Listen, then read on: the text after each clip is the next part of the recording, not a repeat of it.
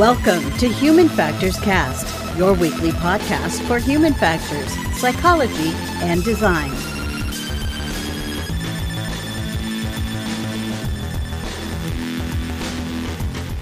Hello, everybody. Welcome to our HFES Presidential Town Hall for September 2022. No matter if you're joining us live, watching, or listening to this recording later, thank you all so much for being here. HFES has invited me to host today. My name is Nick Rome, and I host a weekly Human Factors podcast. I'm also joined by the president of HFES, Chris Reed, and by the president-elect, Carolyn Summerick. We're also here from Bill Horry on publications and Ram Mekala on the plan for technical standards. Also, special thank you to some of the HFES staff who are helping out behind the scenes. We've got a great town hall for you today, especially kind of focused around standards and publications. We'll be addressing some of your comments, questions, and concerns a little bit later. But first, just to level set with everybody on the format, so everyone's up to date here. This town hall is open to everyone, members, non-members alike. No matter which category you fall in, we are super happy you are here. We're broadcasting this live across many platforms right now, across the Human Factors Cast channels, as well as the official HFES channels. You can find us on LinkedIn, Facebook, Twitter, YouTube, Twitch. If you can't stick around for the entire town hall today, this event will be available to watch on those platforms right after we're done. We'll also be distributing the audio version of this discussion on the Human Factors Cast podcast feed. And one last important note, as we're making our way through the conversation today, we ask that no matter where you're watching or listening, leave your questions, comments, concerns in the chat, in the comments section, so that way we may address them during towards the end during a Q&A section. We'll see everything on our end, so we'll flag them throughout the discussion, so feel free to ask them at any time. And this is my own personal request. They give these guys some tough questions. We tend to give them some really easy ones towards the end there. All right, so I've gone on long enough. I'm going to clean up a little bit, and we're going to pass it over to Carolyn to go through some of the announcements here. Carolyn, over to you. Thank you, Nick, and welcome everyone to our town hall. Thank you so much for tuning in, and let's go ahead and get started. So let's see here. There we go. So our agenda today, we're going to kind of catch you up on some things that have been going on. Talk a little bit about who we are, and then we are going to feature the chairs of our publications committee, division and standards division. And just to give you a little bit of context here, each one of these town halls, we've been featuring different components of the HFES organization. And so now we are at the publications and standards division. So gives you an opportunity to find out more about these different areas and the committees that are in those divisions, and of course how you might get involved with them if what they do is of interest to you, or you're always welcome to make suggestions about what they should be getting into that you think would be important. So that's the point of the town hall. It's bi-directional communication. So just as a reminder, HFES, we try to provide a range of things that members find value in, including the Career Center. And do not forget that we will have companies at the annual meeting to interview with. So that should be hopefully another draw for folks to come to the annual meeting. Membership, again, everything we do is to help provide value to our members, both in being a member of the organization and also to help in your profession. In terms of, informing the world about why professionals like HFES folks are needed, and that comes through our government relations work, as well as our press release and public relations work that we're doing, and all of our other outreach activities, which you heard about in a prior town hall. There are opportunities, as I mentioned, for you to get involved in HFES. We'll say I just looked at our volunteer application site, and I don't see too many things that are listed on there, which is not accurate because we certainly need volunteers. So that's one of the things that we're going to be working on, is getting those needs, which we really do have, up on the volunteer site so people know about them. So we had an election, and we have our results. We are going to be welcoming to the Executive Council Susan Gutowski as president-elect. Julie Gilpin McMinn is going to be the secretary-treasurer-elect, and one returning and one brand new at-large member of the Executive Council, Paul Green and Shannon Roberts, respectively.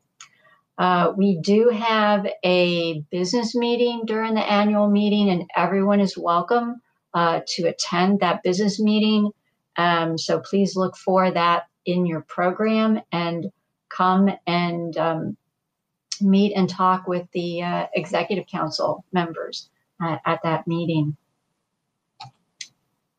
So we are going to have a big event at the beginning of our annual meeting, as we always do, except that this is moved from the Tuesday to the Monday evening.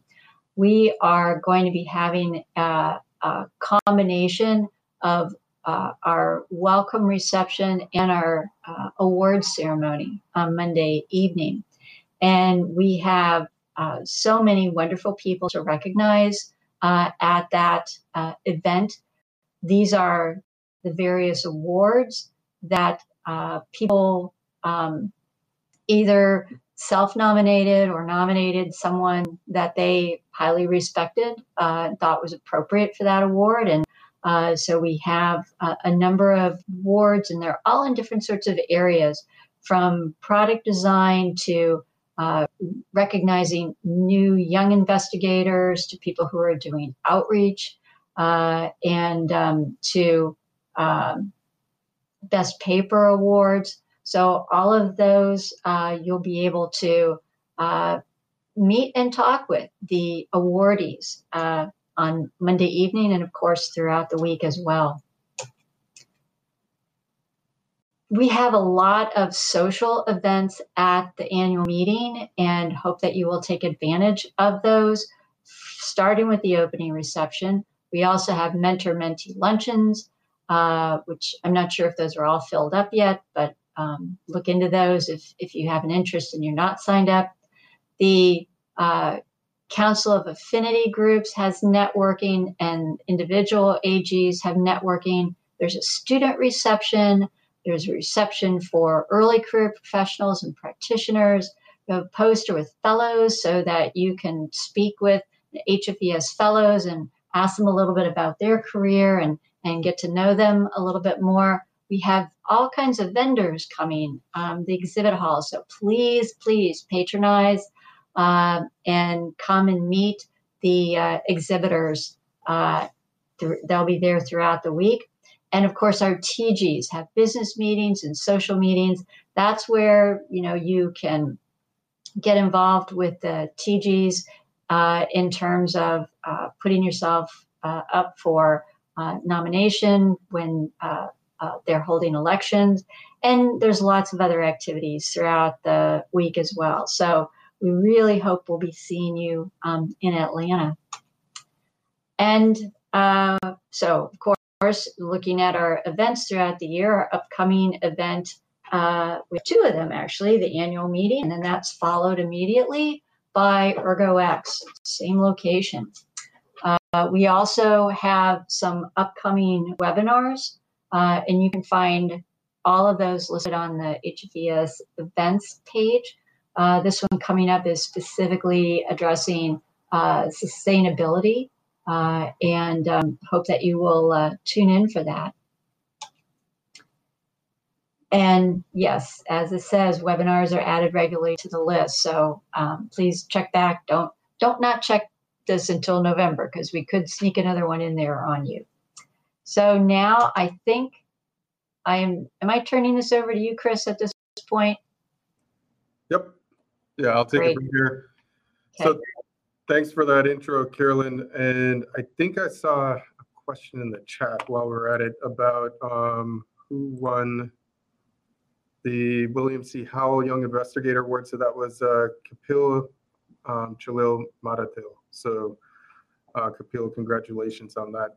All right, so looking at the slide that Carolyn has up, if you're new to HFES and you're not an existing member or you're coming back to HFES, I like to throw this slide up here because it really just tells the gist of what we are. So, advancing the science of practice for people, designing systems for people, essentially. Many of us come from different backgrounds. We look at social science, biological science, looking at engineering, a lot of crossbreeds, looking across all of these different opportunities coming in from different directions. And that just basically shows the diversity of what we represent as a society. And it's really critical to understand these different needs as we solve everyday problems and design systems for people. If we can go to the next slide, please, Carolyn. Now, why that's important, I'd love to pull this up because this is essentially the circle of life, as I like to call it. So the ecosystem of human factors and ergonomics in general. So on one side, you see academia, on the other side, consulting, government, industry. It's a continuous circle. You essentially have this symbiotic relationship where one is pulling on the other, push and pull type relationship. We like to produce goods and services, essentially. These are our people, our processes, our knowledge, tools, solutions, anything that's generated from either side. And when you think about it from the demand perspective, you have things like jobs, resources, access, advocacy, any of those gaps that could be filled from either end. And that's important because we were founded in 1957. That means we've been around for quite a while. And we have so many different chapters, organizations, technical groups looking at all of that diversity that I mentioned. But it's really important from a continuity perspective that we supply this ecosystem with essentially the critical needs that it needs in order to be sustainable. And so that's why I like to touch on this piece every time we talk, because we're in a bigger universe more than just ourselves. All right, next slide, please. All right, so this is the last set of updates that will give, this town hall was essentially formed from a transparency perspective. So every quarter we come together and we talk about what we did over the last quarter. So here's some of the stuff that comes to essentially toot our horn about. When we're looking at partnerships and advocacy, what we've done over the last quarter for third quarter 2022, we have some stuff in work with the National Safety Council, creating a new memorandum of understanding. We've been doing outreach with historically Black colleges and universities here in the US. So there's a new curriculum in work with the University of Maryland Eastern Shore.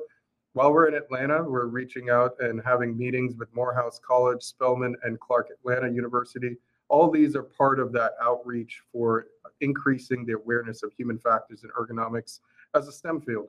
Looking into the COAGs, the affinity groups, the Council of Affinity Groups, there's a new affinity group that just recently came out.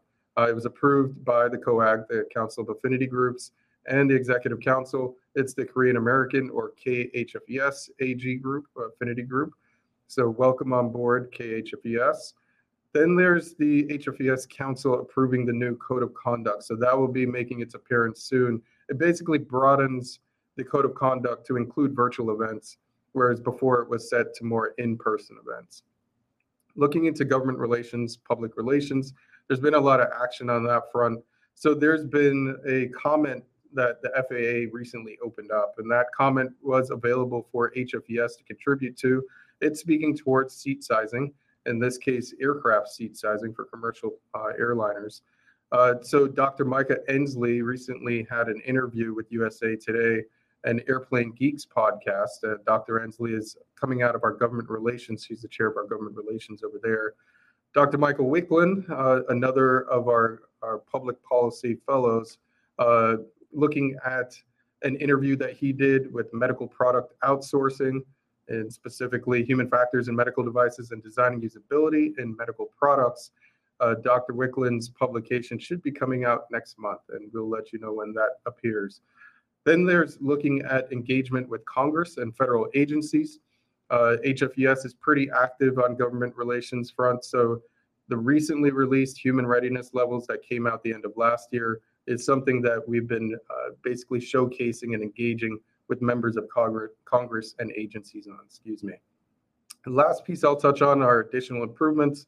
We're continuously working the inner workings of HFES to make it more valuable and easier for members to engage with. So there's some membership category changes that are coming up on the new horizon for 2023. So stand by to hear for those when they do come out. And then currently we are interviewing some UX firms to help with our digital ecosystem, such as our website. So that's some of the inner workings, showing some background work of what's happening in HFES. Carolyn, if you don't mind moving to the next slide, please. All right, and this is our master plan, the strategic roadmap. Some of you may be familiar with this. Every quarter, some of these dots get filled in and change colors. If you see some of those red circles that are around, those are newly changed, updated dots, going from maybe in work to completed or not started to in work. Essentially, this moves across my timeline as president, going from fourth quarter where we were in 2021 to where I transition over to Carolyn next month in fourth quarter 2022. So a lot of these deliverables are looking across membership, programming, advocacy, diversity, equity, and inclusion, the committees themselves, the inner working parts of HFES, as well as the operations. So lots of things to do, lots of things done. So thank you to our volunteers and our staff for continuously progressing HFES forward. All right, so now let's get into the meat of today's discussion. Next slide, please. So here is a look at the Executive Council and the divisions that Carolyn had mentioned. So we have today scientific publications as well as standards. So Ram and Bill will be here to represent. We can go to the next slide. It zooms into their territory specifically. You can see how the publications are essentially broken down. We have our major flagship human factors journal that's out there, as well as our other journals, Ergonomics and Design, the Healthcare Journal, which is our newest journal, Human Factors Prize, and JCEDM. And then we're looking over at the standards.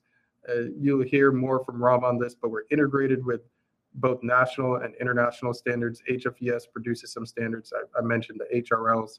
That is a recent standard that's recently come out. So with all of that, let me stop talking. Nick, turn it back over to you, and you take it from here, sir. All right. Thanks, Chris.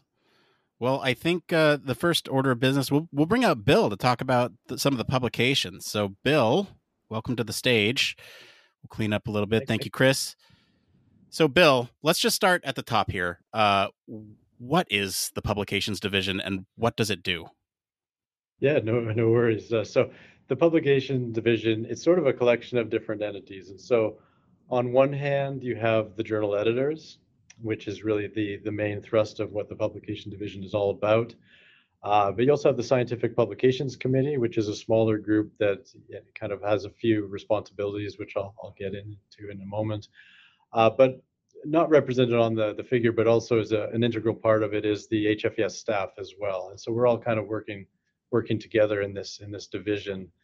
Now, the Executive Council is really the final authority on things publication related. So they really have final oversight over what HFES is doing from a publication standpoint. But the division, in addition to kind of carrying out the business of producing journals and things like that, we provide input to the Executive Committee, Executive Council as well. So we look at the offerings, the journal offerings. So like what's in our portfolio? Do we have a good balance of journals? Is it meeting the needs of the society and human factors practitioners in general? We also are responsible for assessing the health of the journals too. So looking at the metrics, making sure that we're meeting objectives, really growing the journals in ways that we want to, and just making sure that they continue to meet the needs of the readership as well. As part of that, I think one of the more important responsibilities that falls on the Scientific Publications Committee, which is that smaller group, they is really in the recommendations for editors-in-chief for the journals. And so as part of our process, so as new editors fulfill their terms and they're no longer up for renewal, the Scientific Publications Committee will solicit candidates for those posts, will interview, and then we make recommendations to the Executive Council on that front. And so really, it's sort of kind of an ecosystem, to kind of borrow Chris's way of characterizing HFES on the whole. But yeah, we have our own little ecosystem within the publications division as well. One of the other things that we do, as a division and scientific publications committee in particular, we also try to liaise between the publishers as well. So SAGE or Elsevier, we're trying to kind of facilitate the dynamics between those entities, the journals, as well as the Executive Council. So you can see it's kind of a whole mixed bag of things publication related, but there's a lot of activities at any given point. There's a lot of different moving parts, but I'm happy to get into some of those with some of the questions. Yeah. Well, it sounds like you guys have got a lot going on recently. Would you want to get into some of the stuff that the division's been getting into recently? Yeah, sure. So if you kind of look back at the last year or so, maybe a little bit beyond that, many of you have probably noticed that we do have a new journal as part of our offerings. So we have the Health Human Factors in Healthcare Journal, which is really a reflection of kind of a need that was identified, in recent history, just really trying to kind of promote this important dimension. It's a growing area. We have a conference that's associated with that topic as well. And so it was really, a passion project that was put forward by Tony Andre and Farzan Sasan Gohar, who I think is in the audience here, and really kind of put that together. And it really made a lot of sense from our perspective. And so we're very pleased that that's off the ground and running and doing quite well so far. Some of the other things that we've been doing, we've recently brought on board the newest editor-in-chief of the Human Factors Journal. I'm Rob Radwin from the University of Wisconsin. He took over from Pat DeLucia at the turn of the year this year. Again, doing a great job. A lot of responsibility with that journal since there's so much activity and submissions to that journal. So we really respect the work that he's been doing there. We also renewed Jan Martin's term as editor-in-chief of JCEDM. So we're really happy that he decided to stick around for a second term. He's doing a great job with that journal as well.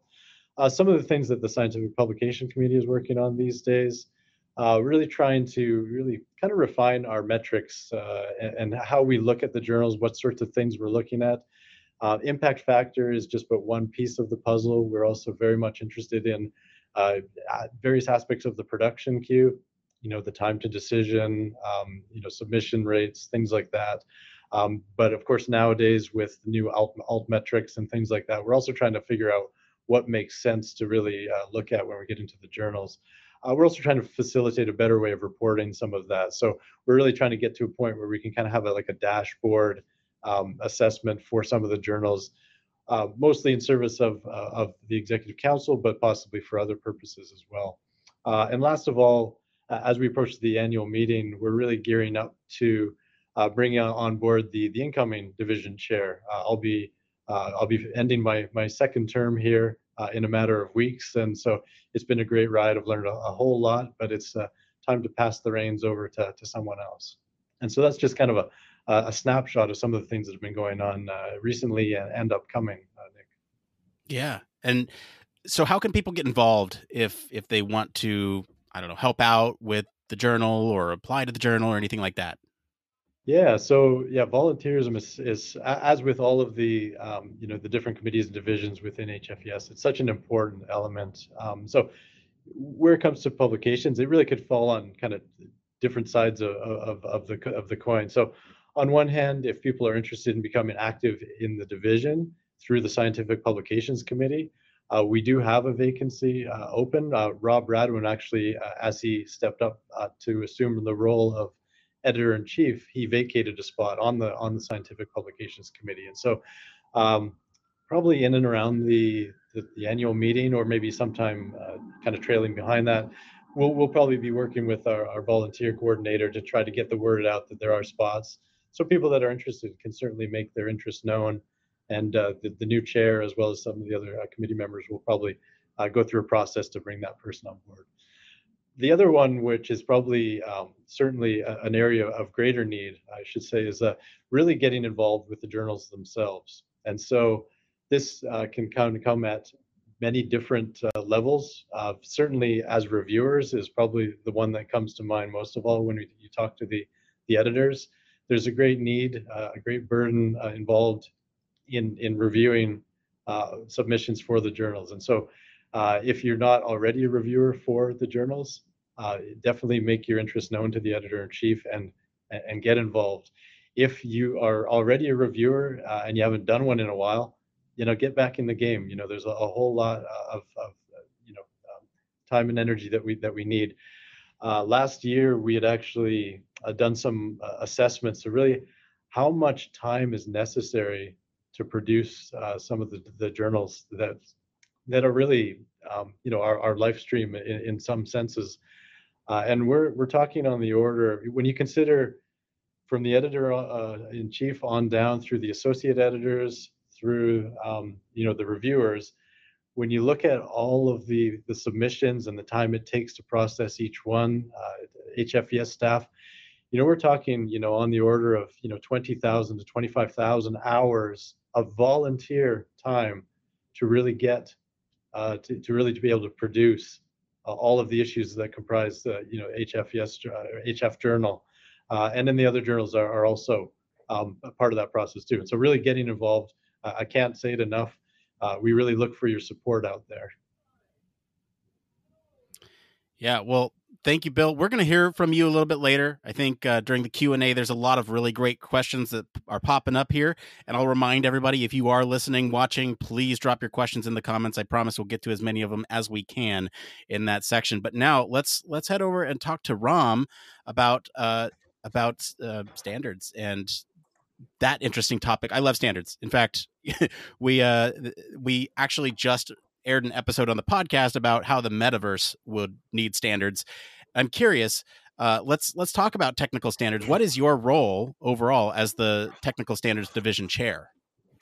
Thank you, Nick. I'm a non-voting executive council member, so I'm the representative and advocate of the technical standards, that our professional society gets involved in the field of human factors and ergonomics.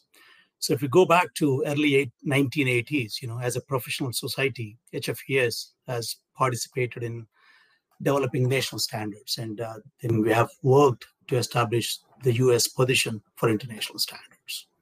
And this particular division consists of a variety of chairpersons, and I'm basically a facilitator.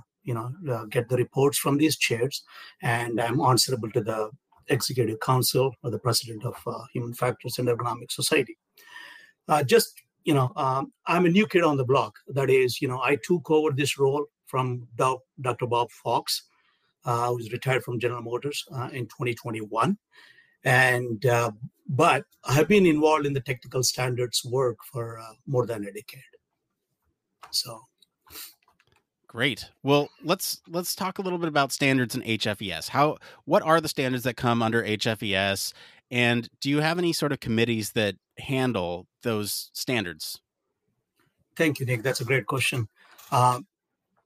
Actually, through American National Standards Institute, ANSI, HFES is involved in the International Organization for Standardization, ISO. So ISO Technical Committee, we call TC 159, which is specific to ergonomics. That's where a lot of the HFES, is involved heavily. And this particular technical committee of ergonomics has 4 subcommittees, and of course, these subcommittees have various work groups. So the first committee is on general ergonomics principles. Chair is Peregrine from Boeing. And we have another subcommittee on anthropometry and biomechanics, chaired by Dr. Bob Fox from General Motors. And we have a third subcommittee called Ergonomics of Human System Interaction. I'm chairing that particular subcommittee. And of course, we have the last one, Ergonomics of the Physical Environment, Amrita McGuire from Dell. So we have, with respect to ISO, we have 4 subcommittees. And ANSI is the U.S. administrator to this particular committee. And so the technical advisory group members, we review and debate the merits of these particular standards and prepare for the U.S. voting position. So that is, again, ISO. We have, obviously, as of now, we are working on the ANSI HFES 100, which is called Human Factors Engineering of Computer Workstations, again, chaired by Amrita from Dell, and the co-chair is Scott Openshaw from Intuitive Surgical. And we have another one which we finished. I'm glad Dr. Judy C is in the audience as well. That is ANSI HFES 400, which is just published human readiness levels in 2021. And of course, we have the ASTM F48. Basically, this is with respect to standards on exoskeletons and exosuits, again, chaired by, obviously, Chris Reed and Divya Srinivasan from Clemson University. And the last one is we do have a representation at the Department of Defense through Steve Merriman from Boeing. He's retired from Boeing, but he's still very active in the Department of Defense Human Factors and Ergonomics technical group. So these are the committees I deal with. There's a lot of acronyms you threw out there. ISO, ASTM, ANSI, right? Like, could you go over a little bit about what the differences are between these different groups of standards? Yeah, the ISO, which is, I think it started in 1947. It's a independent, non-governmental organization for standardization. It has around more than 165 national standard bodies. That is, that countries represent. So the members are the countries, not the individual members per se. And they have around more than 250, I believe, technical committees. So what ISO does is that, it develops, it brings the expertise and develops the voluntary and consensus-based and market-relevant standards. Okay, if there is no need, then they don't develop it. So if there is a need for it, only ISO starts developing a standard. So again, why are we developing these standards? It's making sure that, all the characteristics and the performance of these products are consistent, and so that people use the same definitions of the terms. If you're talking about metaverse, any product which you have the same consistency, same reliability, and obviously safety. So that is ISO. And ANSI, that is the US, the American National Standards Institute. I believe it's established in 1918. Again, it's a private non-profit organization. And again, ANSI does not write standards. We need to emphasize that, okay? And ANSI is a founding member of the ISO and plays an active role, in its governance.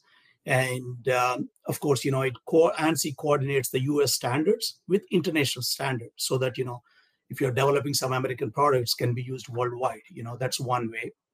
And also, ANSI accredits these standards, that are developed by representative of other standard organizations, such as ASTM. So the ASTM, if you go back to, I think it's maybe older than ISO and ANSI. ASTM is basically American Society for Testing and Materials. I believe it started in 1880s. And until 2001, it was just known as ASTM. Now it's classified as ASTM International. Okay. And it basically same thing. It develops and publishes voluntary consensus technical standards, for materials, products, or the systems and services. Okay.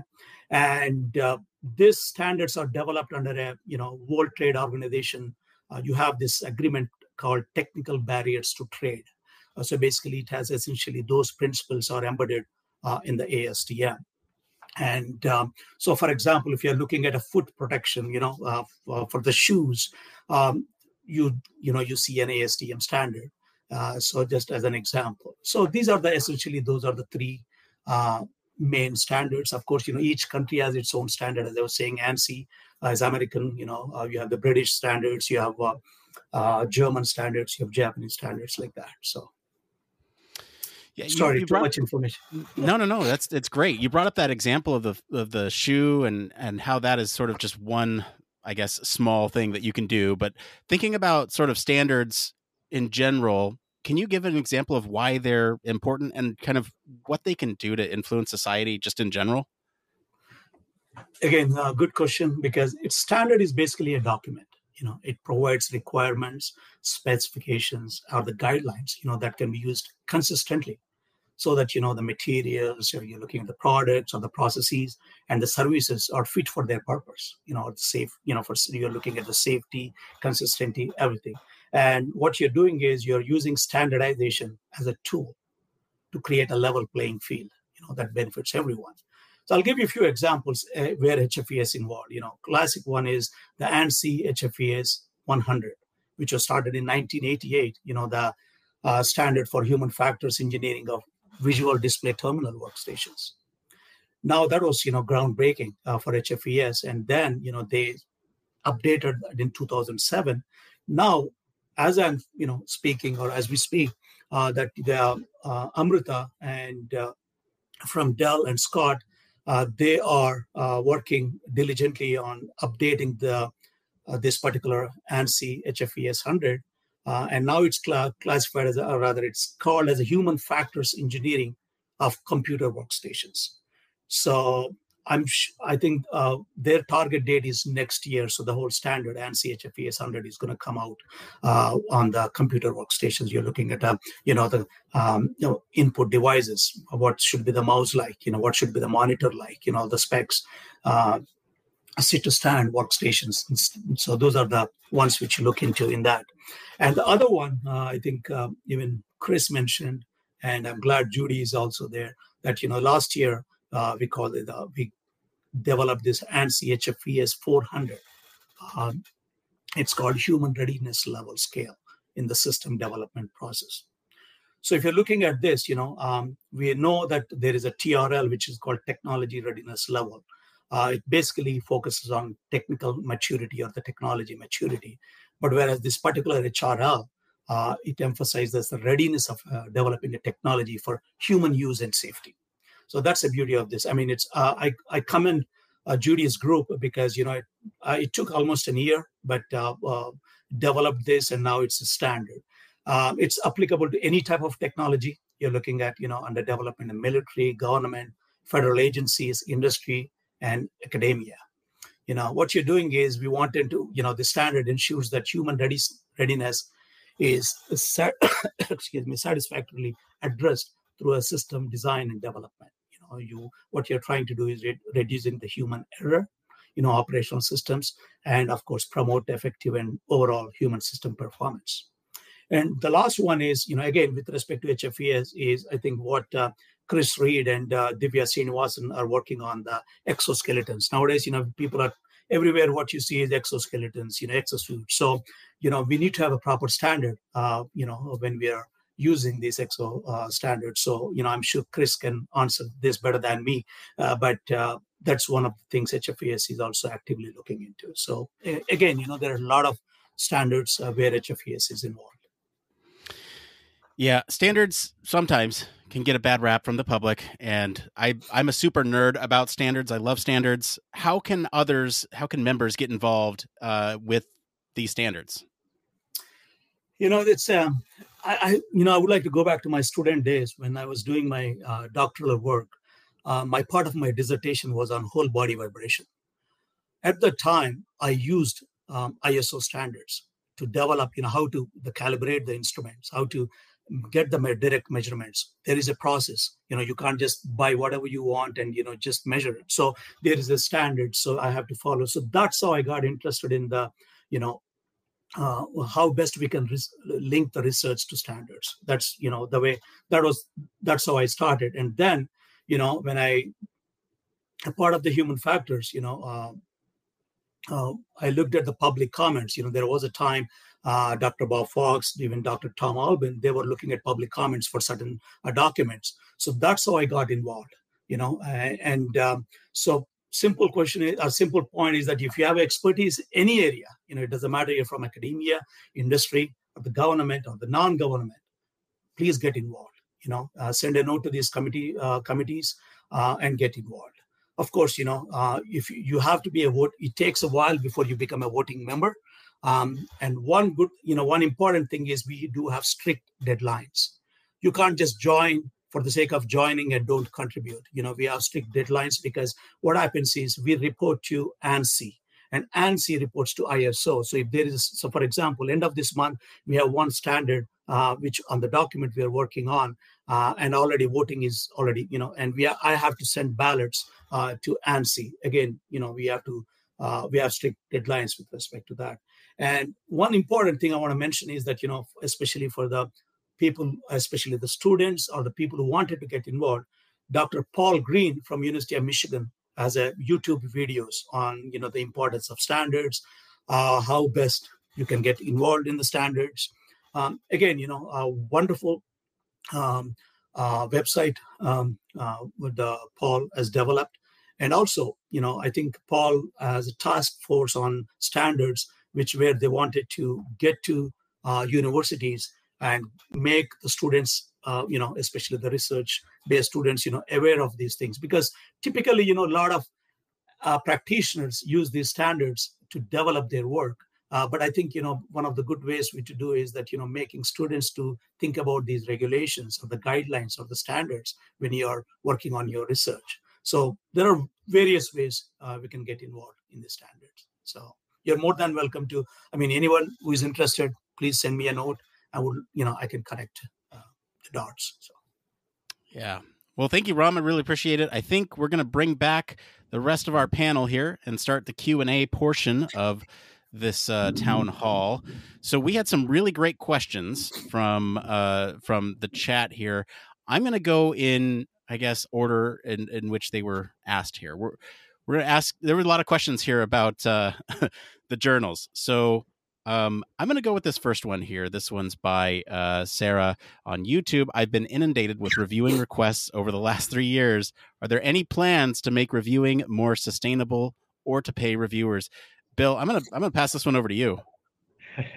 That's a great question, Sarah. And I guess you're probably being inundated because you're actually responsive and doing a good job of those reviews. And that's usually a hallmark of people that get frequent requests. But, I think this is an issue that all of the editors-in-chief are contending with, really trying to kind of keep their base of reviewers healthy and active, expanding it where it's appropriate to do so, and really try to keep reviewers more engaged. The prospects of paying reviewers is probably a difficult avenue to kind of navigate.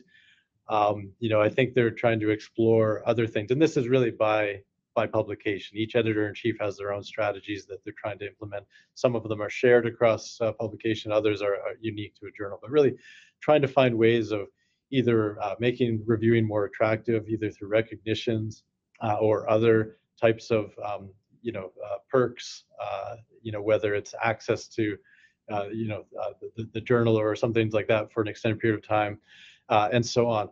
I think really, I don't think there's a panacea for this issue, and it's something that we're going to continue to tackle over time, just really trying to make sure that we have a good core, body of reviewers available to us, because really this is, in some respects, this is the reviewers are the gatekeepers, as well as the editors, for the scientific knowledge that gets propagated through the journals. And so we really need to make sure that that's kind of a critical and well thought out core for us. So I kind of dodged the question a little bit, but it's on our minds, and we're really trying to think about ways of kind of keeping it going. Along the lines with journals, there's another one here. Privacy settings won't let me see the name. How do you apply to write for the journal? Well, I think almost every journal, it's submission based. And so in terms of looking at the different journals, what sorts of content they are after, whether it's original research articles, reviews, et cetera. Each one sort of has its a different variety of things that they are looking for. And then, of course, through the instructions for authors, there should be all of the information needed to kind of figure out how to submit something. And really, when it's first kind of brought into the system, the editor-in-chief or possibly one of the senior or associate editors will really be the ones in charge of triaging that article. So really assessing whether that's an appropriate fit for the journal. And if so, it'll probably find its way to reviewers and through the process. If not, it'll probably be kicked back out with some feedback about the fit, or really kind of underscoring what the journal is looking for in terms of submissions. So hopefully that answers the question there, Nick. Yeah, and along the lines of sort of applying, and I should have asked this after the first one, but with respect to reviewing, how does one sort of make it evident that they are available to review for a journal?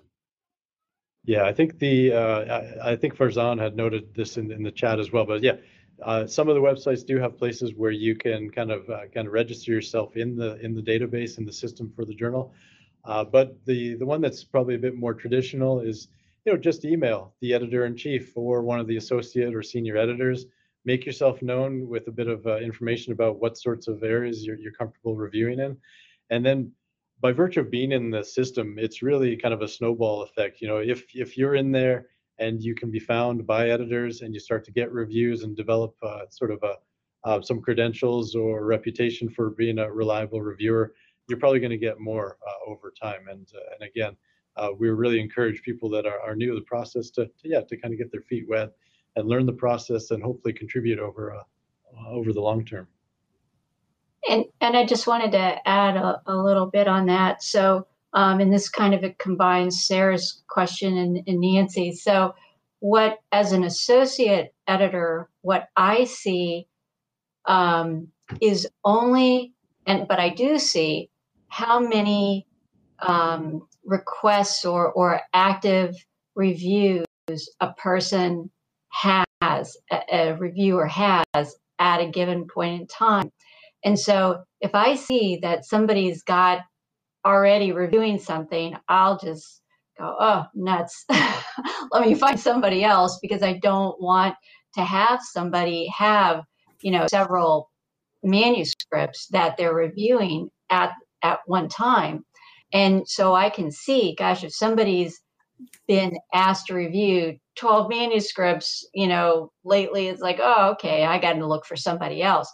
But I don't know what all the other requests that people get from other journals, because usually, we're reviewing for multiple journals. So that's, that's just a limitation that we live with. So it doesn't look like you've reviewed for human factors in a while.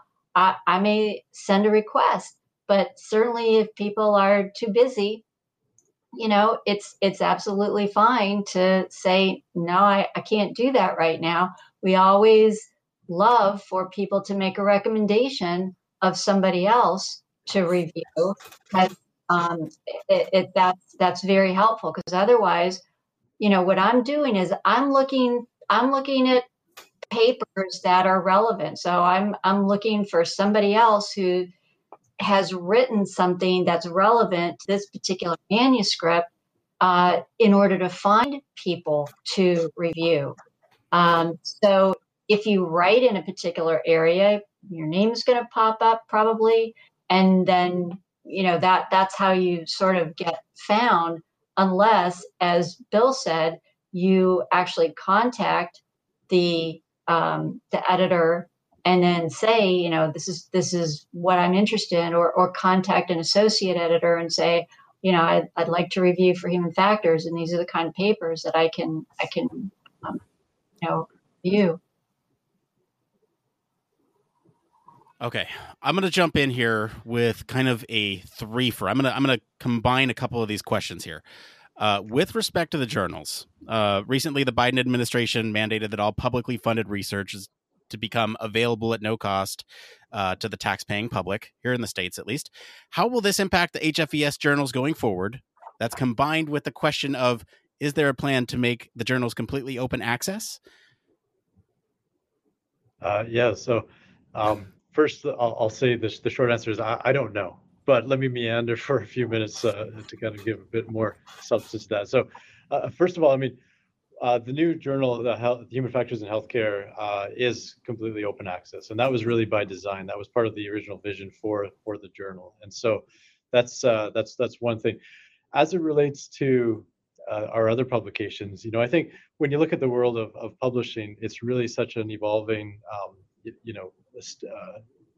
area, and so I think it's kind of hard to pinpoint what is the ramifications going to be.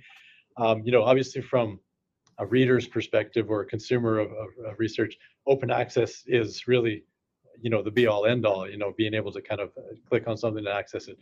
But there's a lot of other considerations we need to look into when making decisions about the other journals that, haven't been established as fully open access. So yeah, the Biden administration, news or announcement recently, we're going to have to see how that evolves. And so we've been in contact with the folks at SAGE. They're really going to be kind of seeing how that's really implemented. And so really the devil's in the detail. We'll want to kind of understand how that might look from their end and how we'll fit into that mold as a society that's producing the content. On the other side of the coin, when it comes just to the broader question of open access more generally, we need to think about things like, how does that impact our current contract with SAGE in this case? How would more of an open access model kind of affect the underlying financials, as well as some of the accessibility, things like that. And at the same time, we're also mindful of the burden. Where does the cost burden fall? Does it fall on the people submitting? Because we also want to be mindful to, the people that are submitting to journals, whether they're HFES members or otherwise.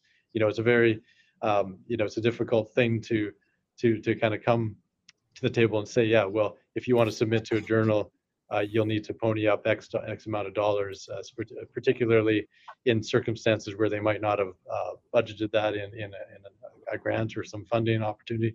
So there's a whole mixed bag of things that are going to go into this. But so again, I'm not sure exactly where we're going to end up. That's the I don't know part of the answer.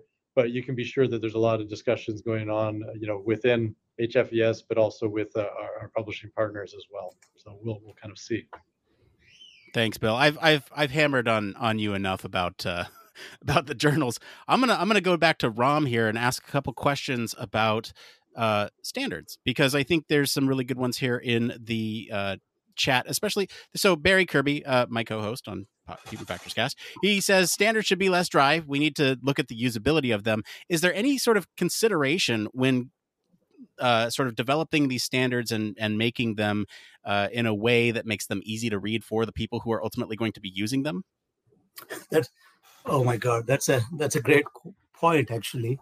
Unfortunately, yeah, if you're trying to summarize a lot of literature, a lot of evidence into as some of these so-called technical documents, obviously you see a lot of dryness in it.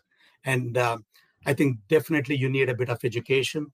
I think that's one of the reasons where I think,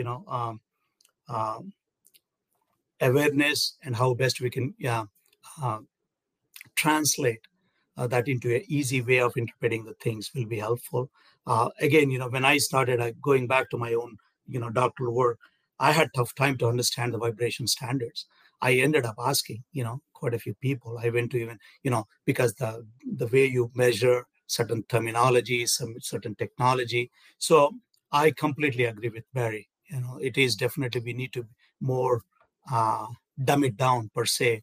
But if you are trying to make a standard document in a very simplistic, it's still a tough. I mean, again, I don't think I can answer his question, but it's definitely a tough task. And I think definitely usability, the more user-friendly the document is, the more you can apply, so I completely agree with him.